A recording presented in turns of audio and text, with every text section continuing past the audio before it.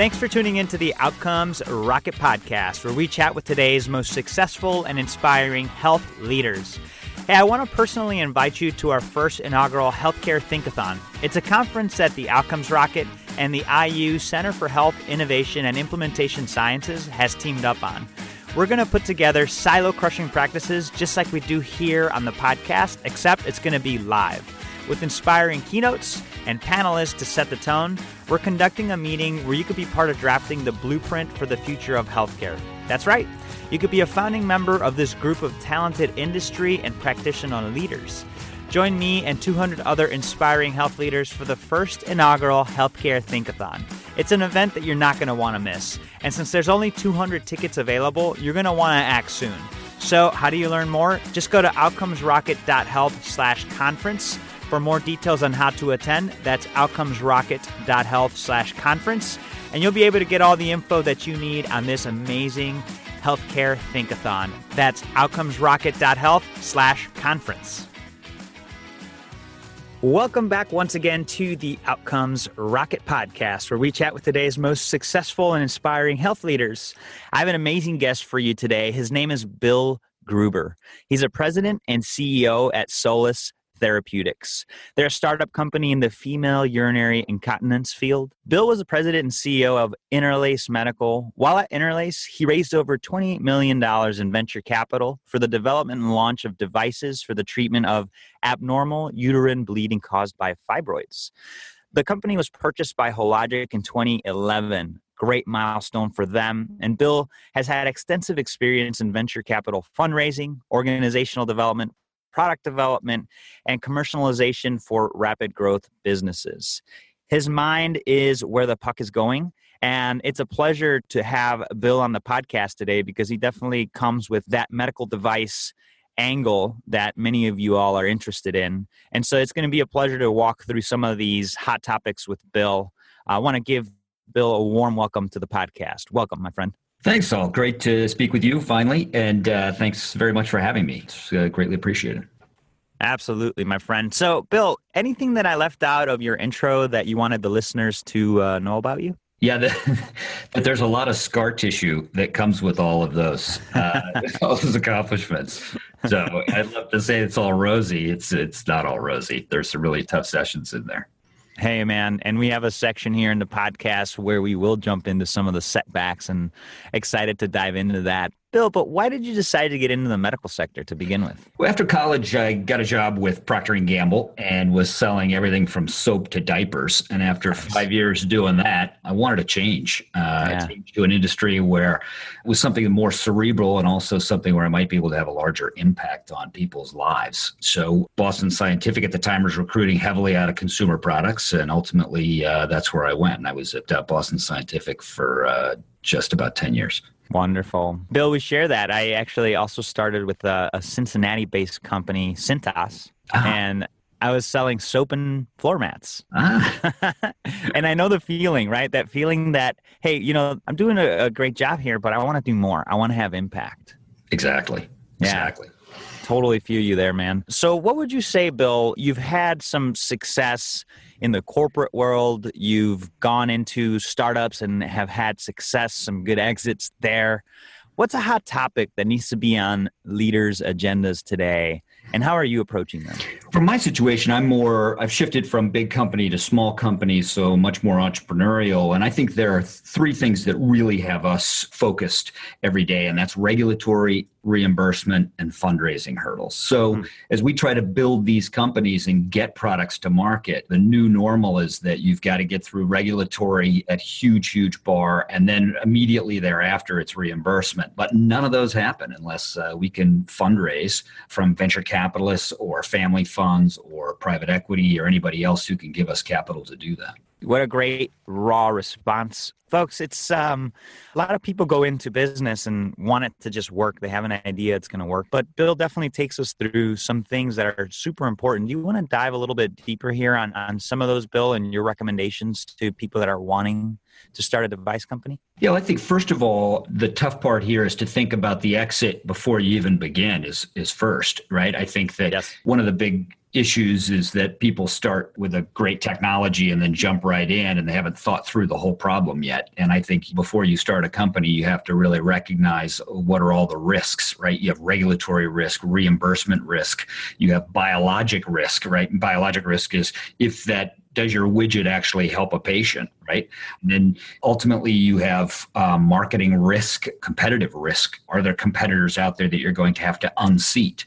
And in the end, do you have exit risk? Does somebody want to actually buy you, or does everybody already have a device? And you're going to have to go this alone and compete with big companies like Medtronic or others. And so I think understanding all those risks and having a plan to mitigate all those risks is super important when you're starting out a project like we do. It's a great call out, Bill. I'm a big fan of thinking time. I learned this from Keith Cunningham, and I schedule a couple times a week, an hour to just think through risks, opportunities, and it really helps. You know, I feel like we spend a lot of time being reactive in business, and if you do some scheduled thinking time, it'll really differentiate you from others out there. What are your thoughts on that, Bill?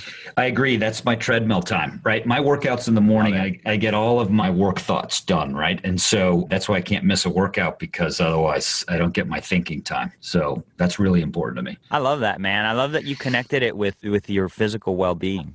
It's a great idea. Can you give us an example, Bill, of a time when you guys improved outcomes and created results by doing and thinking things differently? Yeah, I think everyone understands that with medical device companies, we have to deliver new products that are less invasive, less expensive, and safer. You have to have all three of them. I don't think you're going to get by in today's world without having those three. You used to be able just to come out with some new widget and the doctors would buy it and everything was fine, but I think the world's changed. Historically, in the companies I've worked for, we believe that the new normal for product development is to have a core competency in conducting clinical trials. And I think that's new over the last probably 10 years or so.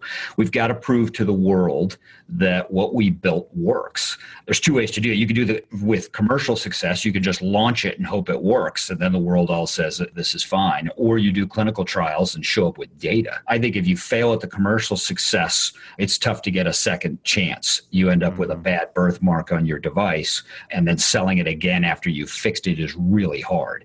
I think that if you start with clinical trials, it's a safer strategy. At Interlace Medical, as well as Solus Therapeutics, we focused on conducting clinical trials to release new products. Without doing these adequately, I think just would set ourselves up for failure. So, and I think we have three constituents, all that want that data, right? So those are the patient, the doctor, and the payer. Right. And so with the patient, the doctor, and the payer, we've got to really attract those folks. And the problem as a startup company is that clinical trials take money, time, and talent. And so that's tough because it means more money across the board for us. We just have to raise more, expect to raise more capital, expect to take more time, which uses capital. So that goes back to fundraising, right? So I think that if we get the data, the clinical data, overcoming the hurdles of regulatory reimbursement and fundraising, because the fundraising or the people I get money from are going to want to see that same data, that those three things are made much easier. So I think we just have to develop a core competency of getting data. And that wasn't something that was apparent to me early on 25 years ago when I jumped into this business, but it's definitely the way of the future, in my opinion. Yeah, Bill, that's a great call out. In today's market, we're looking at a lot of different options. We're looking at a lot of shifts, right? We're dealing with digital therapeutics. We're dealing with digital technologies, and the appetite for venture capital to get into a device company has really decreased. Can you talk to that and your thoughts around that, Bill? So let me just rephrase your question. So you're saying that the change in healthcare, the hurdles have changed? Not the hurdles, but what has changed is the appetite for venture firms to invest into medical device companies because of the time frame that it takes to see a return. I totally agree with that. And I would say that not only have we watched many, many medical device venture firms go under over the last, well, really since 2008, we've seen a real shift in where everybody's getting cash. And so that shift now has gone to fewer and fewer venture firms. We're now seeing more family funds come in. and participate, which is a surprise. We've seen private equity firms that would traditionally only invest in public companies. Those folks are now doing earlier and earlier things because they're not finding the valuations in the public markets that they want to, because a lot of this stuff's overpriced. And then that's creating so true right now. New market, which is strategics. So big companies like Medtronic, Boston Scientific, and others are actually realizing that in order to see more new innovation come from startup companies, they're having to participate at earlier and earlier stages by moving some of their R&D cash to do more venture investments. So I think in those three areas, we've certainly seen that. That's super interesting, Bill. And yeah, I mean, when you get into a large company like Boston or Medtronic, it really becomes more difficult to have that agility that a small company like Solus has to innovate. And why not shift funds to a company like yours to form a partnership? So listeners, think about that as you build your company. If you're into the device space, think about what Bill just said. These are pearls that you're not going to want to forget, because in his triad that he talked to you about research and reimbursement and the money, you're going to want to keep that in mind. Bill, maybe we should level set with the listeners about Solus, right? I gave a little blurb about it, but maybe you could help finish that idea. What does Solus do? What problem do they solve? Who do they solve it for? So the current company is focused on devices for helping women who are incontinent when they laugh, lift something, or cough or sneeze. And so the problem there is that it happens to men as well. But as we get older, our bladders are less elastic. And when we have a insult to the top of the bladder with high pressure, that our urethra can't withhold the urine and we leak. And the company, long before I got here, because this was a bit of a restart when I joined, but the company had come up with a device to help attenuate pressure. And what we're doing is simply adding an air-filled balloon to the bladder with 30 cc's of air. It floats at the top of the bladder. And every time you laugh, cough, or sneeze, the balloon acts as a shock absorber, and it reduces the intrabladder pressure to a point below which the urethra can now hold it back. So it just floats passively there, right? And it works instantly. It's placed in the doctor's office, and the patients come back on an annual basis and have the old balloon taken out and a new balloon dropped off. So it's quick and simple and easy, and it's reversible. So that adds to the safety component. So when we go back and look at, is it less invasive? Yes. Is it safer? Yes. And is it cost effective? Yes. So we're trying to check all three of those boxes. Got it. Very cool. Very cool. And as we think about the reimbursement piece, is this something that insurance pays for? Is this a procedure that is considered more, you pay for it on your own? It's a great question. And I think that's a huge issue. It's probably a separate podcast, actually. The issue is that we'll have to go out and get a Category 1 code for the Medicare Medicaid population. We envision the whole procedure to be approximately $1,500. That's with doctor fee and everything else included into that. But what we're seeing in the market, marketplace more recently, even in the last 5 years, is all these patients are now in high deductible plans, right? I mean, it's $2,000, $3,000, $4,000 deductibles. We have, for example, a $4,000 deductible here, but the company pays into a health savings account $2,000 a year. So the true out of pocket, that's generous, $1,000, right? So the problem here is that if we come out, any of us come out with a procedure that's a $1,500 procedure, we're never touching insurance money anyway. It's all out of pocket till we get to that $2,000 or $3,000 deductible. So for us, we'll go get the Category 1 code for the Medicare Medicaid patient, and we'll see if we can get a HCPCS code for those also who may need it. But at the same time, we expect that we're going to be patient pay initially, right? And so we'll have to go to high aesthetic markets, right? We'll be going to markets in Southern California, Arizona, the Texas markets, end up in Chicago and Atlanta. So, I think there's people out there with high disposable incomes who have quality of life impact from this condition. And so we're going to go there first. And I think we'll see some good results. Yeah, I think that's really interesting, Bill. And as we think through this segment, I don't know, the thing that kind of pops into my mind is like the vasectomy model, right? Like insurance doesn't pay, but you want to impact the quality of your life in a certain way. It's reversible. and you're targeting a market that can actually pay for it. And I think the other thing, it goes right back to outcomes, right? So now that we're all, beforehand, insurance paid for it, so we weren't as engaged in the efficacy for cash, right? But now, since it's all coming out of pocket, patients are shopping for healthcare much more aggressively, yes. And their expectations for efficacy are much different than they used to be when they didn't have to pay, or theoretically it was all running through an insurance company. Mm-hmm. And so life's different now. People have higher expectations. They shop for what they want. They want to see the data before they write the check, yes. Right? Another reason for more data. So again, as we have watched the evolution of healthcare and healthcare delivery, I think, we have a new constituent. It's not just going out and selling catheters to doctors anymore. The patient's a big portion of this. That's such a great call out, Bill. Definitely a great call out that we all need to be very aware of. Tell us a time when you had a setback, Bill. You alluded to this at the beginning. Yeah. What did you learn from that setback? So, I've had a lot of setbacks. And I've learned a ton. I think I was vice president of sales and marketing at a company called Cortec, which was a spinal products company. This was after I left Boston Scientific. We were making a PEEK implant for lumbar spine fusions. Okay. And a group of us joined the company after it had undergone a numerous organizational issues and some cash issues. It run out of money, and the product was a terrific idea. However, the investors were pretty tired within the investment. They'd had it for a long time, and they were focused on trying to get the company sold. And they thought the best way to do this was to generate sales as fast as possible. But this product wasn't approved. It needed a PMA trial. And so the company shifted its approach away from developing that implant into something that they knew they could sell, which was sourcing cadaveric bone implants for spinal fusions. Mm-hmm. So we shifted the company over to focusing on coming out with instrumentation and sourcing the cadaveric bone for these implants. And we spent years developing the business. We've grown the sales from, anywhere $6 million and then ultimately close to $10 million. Nice. And the company sold, but it sold for a fraction of what the investors had in it. And I think in hindsight, we should have never taken our eye off the ball, right? They either should have mopped up the company or really focused on getting that product out, because that was the big value creator, was that. So I think what happens is if you start chasing revenue in hopes of just getting an exit, you haven't solved a problem. You haven't improved outcomes, right? You've jumped into the same kind of market that everybody else is in, and have you really advanced anything?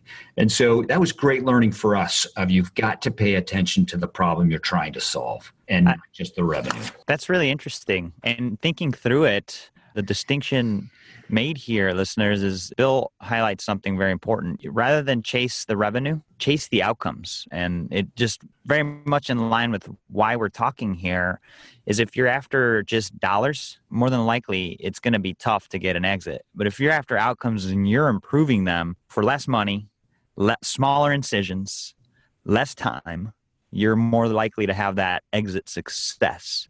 What a great lesson, Bill. Thank you for sharing that. Yeah, I totally agree with your comments. So what's one of your proudest medical leadership experiences to date? I'd say the work we did at Interlace Medical. This is a company that developed a device for removing fibroids from inside the uterus in women who had abnormal uterine bleeding. And we basically just started it with a thought that we looked at 6 different areas within women's health, went out and just started talking to doctors, which is the most vexing problem you have, right? Mm-hmm. And started asking them, if you had a device to remove fibroids, tell us kind of what it should do. How long should it take? How big should it be? How long should it be?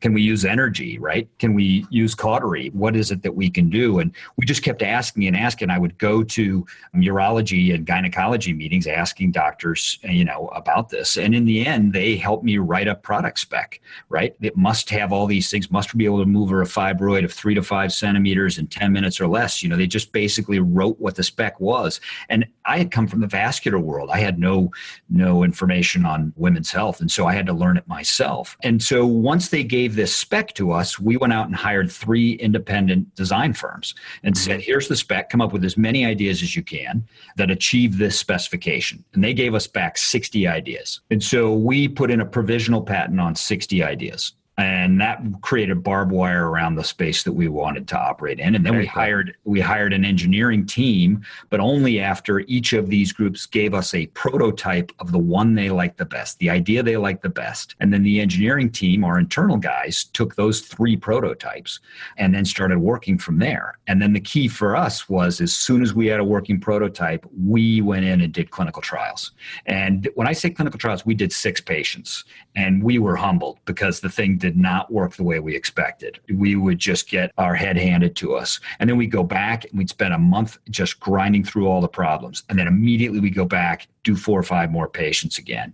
And it was only after we did this 4 or 5 times that we really had nailed the product design. And it was a super simplistic device.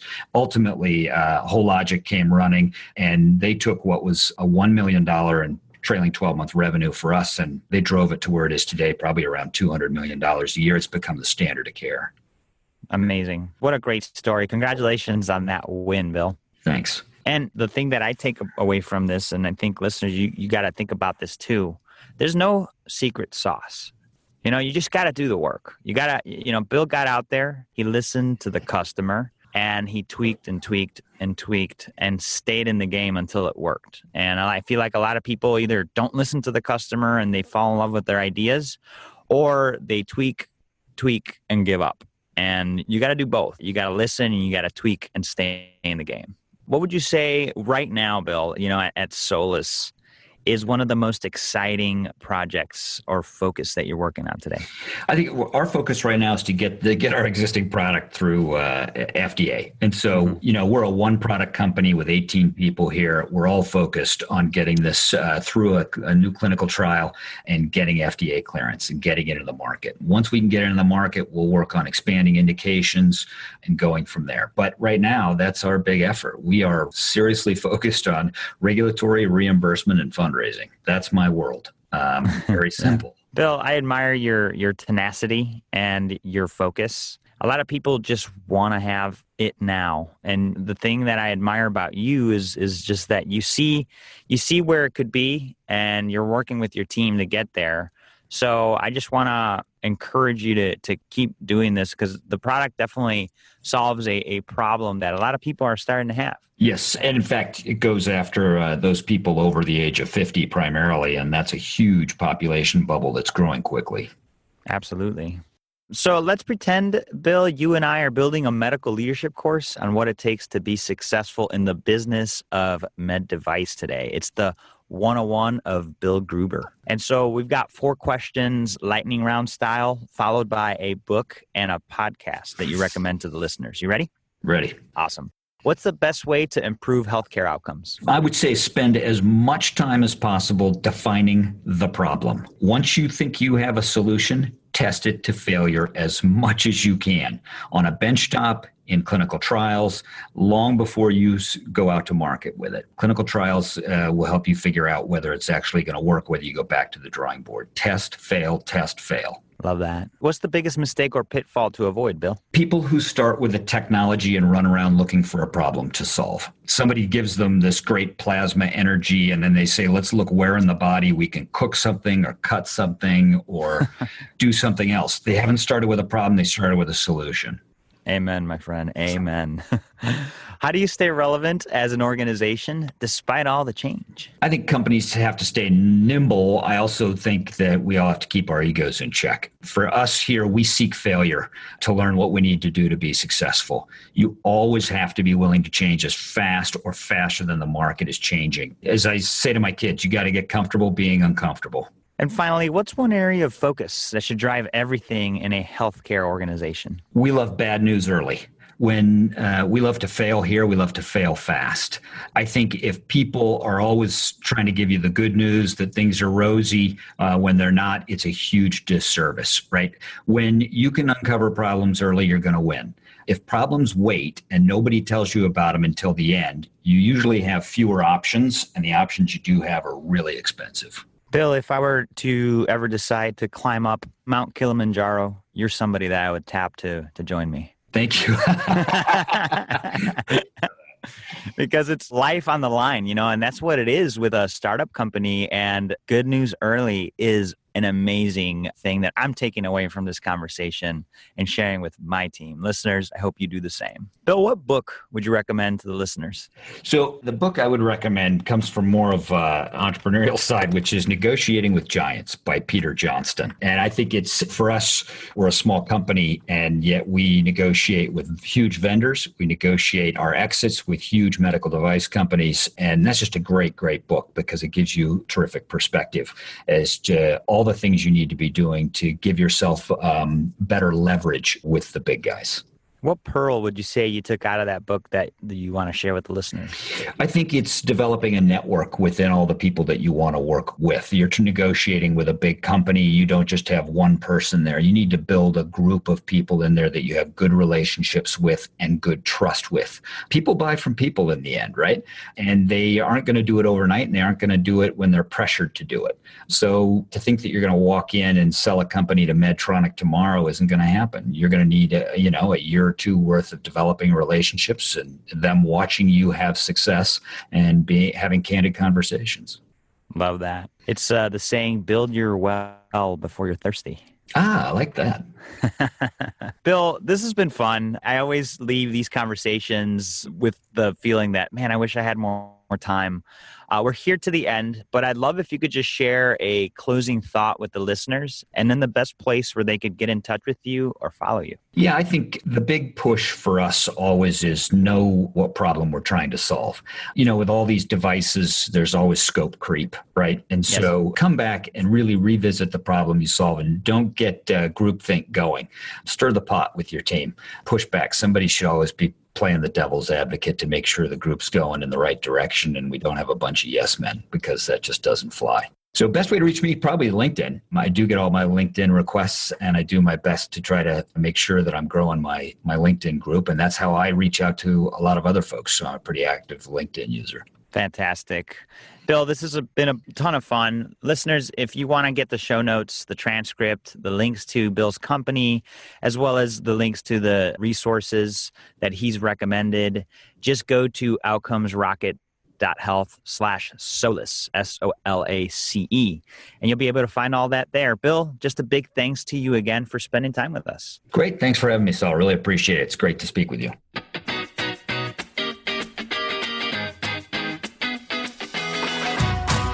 Thanks for tuning in to the Outcomes Rocket Podcast.